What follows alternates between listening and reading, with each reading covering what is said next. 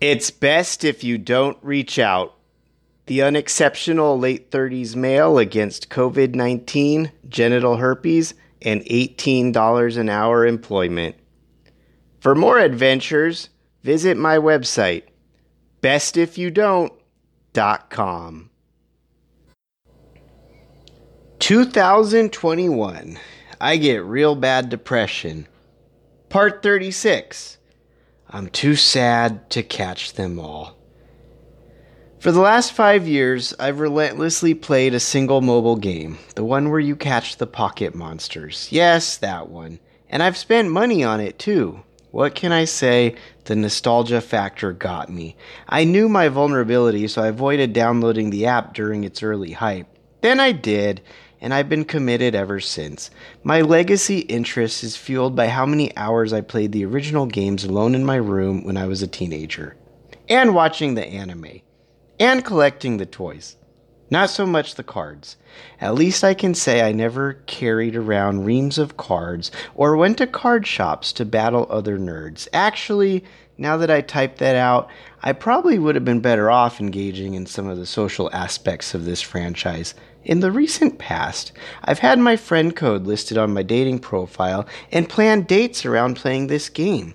I've been offended when I've shown up for one of these catch the pocket monster dates, and my companion had to re-download the app since they hadn't played in a while, or offended when they were done after 10 minutes and expected us to do something else in addition to that for which we met up. I always ended those dates and continued playing by myself. This game served as my primary coping skill through so much intense heartbreak and psychological pain. Until Melody's genital herpes disclosure, pocket monsters cured everything. The one time I reached out to her and checked if we could be friends, and she told me she was in a happy relationship and didn't want to hear from me, became the time I finally lost interest in my hobby. My first account, Yellow Team, by the way, kept me busy during my tenure at the group home. Our group home was between two prize points, which to this day are ranked very highly for engagement with my original account. I could walk to the church down our actual street, or the video game store where our adjacent street touched our major road. Some of the boys who lived in the house would play with me each time I needed a break, and others wished they could, but the typical group home resident's phone was a busted device with no service, so they could only play at places like the video game store where Wi-Fi was available. Catching pocket monsters was largely a bonding activity for me and my wards, with the exception being that gifted young man I told you about earlier, who was frequently left waiting on the porch after school. He needed us to get back from the park to unlock the door so he could start his homework, and sent many angry texts saying so. During this time, the manager of the nearest group home for girls was a worthy rival. She made special trips with her van full of foster teens just to attack and hold the prize points by us for which we felt ownership. The boys, after noticing a defeat, would start hollering to me that we had been bested, and off we charged towards the church or video game store to right the wrongs.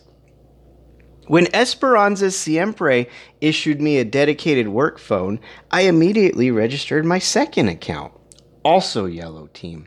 There was so much more I could do with two accounts. Since my main responsibility was facilitating IOP with old alpha male, I frequently left my office to walk all over downtown carrying a phone in each hand. With two accounts, I possessed more power to attack and hold prize points, and I could trade my captured pocket monsters with myself in hopes that the trade would be blessed with a rare power-up. My second account quickly became as strong as my first account. I could hold on to prize points longer because I had two sets of teams to leave on guard. Doing that deterred unknown rivals more than just either account on its own. I also went through the process of nominating our building as its own prize point and opened the app one glorious day to see the moderators finally approved Esperanza Siempre. I was beside myself and spent the whole day engaging with my personal prize point. I was very proud that my own photos now existed in the augmented reality for everybody playing. Curious about my excitement, Strange Hippie Lady registered an account and was quickly hooked. Catching pocket monsters together raised my tolerance for her poor decision-making around her upstairs program for girls. I showed businesswoman that Esperanza Siempre had its own prize point, knowing she wouldn't quite understand what she was seeing, but she interpreted our logo existing as interactive in a mobile game as positive advertising and thanked me for pursuing the honor. The most difficult challenge after leaving Esperanza Siempre was adjusting to the loss of my work phone and losing daily access to my special prize point. The first time I looked for pocket monsters inside my little brick apartment building, I was delighted to see I could reach a prize point if I squished myself against my bedroom back wall and wiggled around enough that my character in the game would take an extra half step toward the street. Due to GPS drift, I sometimes rebooted slightly out of range, but I could close the app and try again and appear where I needed to be at least 75% of the time. For a while, I managed my two accounts by toggling between them on my personal phone and eventually ordered a tablet to migrate my account from Esperanza Siempre. I could again play two games simultaneously. When COVID-19 struck, the game released some stay-at-home accommodations, which included doubling the radial range around prize points. This meant I was no longer confined to my back bedroom. I think I was sitting on the toilet when I first noticed the difference. I bought another tablet and registered a third account, still Yellow Team, and spent all my time that summer rocking unemployment and leveling up in my favorite game. I posted all 3 friend codes on the usual websites meant for gaining connections and enjoyed exchanging digital loot boxes with new friends from all over the world. When I masked up for my daily walks, I threw my devices into a Pocket Monsters themed backpack and took them with me. Even if the tablets didn't have a wireless connection, the gyroscopes could still track my steps, and then I would get credit for the distance the next time I reunited with an internet connection. The lockdown months would have been a lot lonelier without my pocket monsters.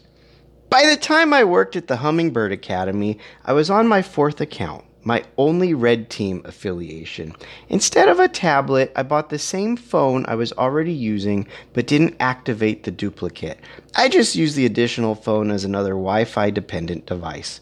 I started the process of nominating the Hummingbird Academy as its own prize point, but abandoned that effort when I gave a second thought to how stupid a fake school was with no real classes. I concluded that the Pocket Monsters were better off not having my crappy charter school cheapening their digital neighborhood. While teaching in Hummingbird Academy, I could only engage with a smattering of prize points attached to fringe churches that looked more like trailers. I persevered, but often fantasized that COVID never hit and I was still enjoying the better in-game amenities I had at Esperanza Siempre. I could have gone my whole life not knowing businesswoman was a lunatic if she never had the global pandemic with which to gaslight and abuse her staff. Pre-COVID, businesswoman was preferable to Principal Hillbilly. But in good times and bad, my favorite mobile app, the game where you catch pocket monsters, was always there for me. My dad is an accomplished player too, and these days playing together is probably our most consistently shared activity. Whether the pocket monsters can trounce my depression this time remains to be seen. It's best if you don't reach out. The unexceptional late 30s male against COVID-19, genital herpes, and $18 an hour employment. For more adventures, visit my website, bestifyoudon't.com.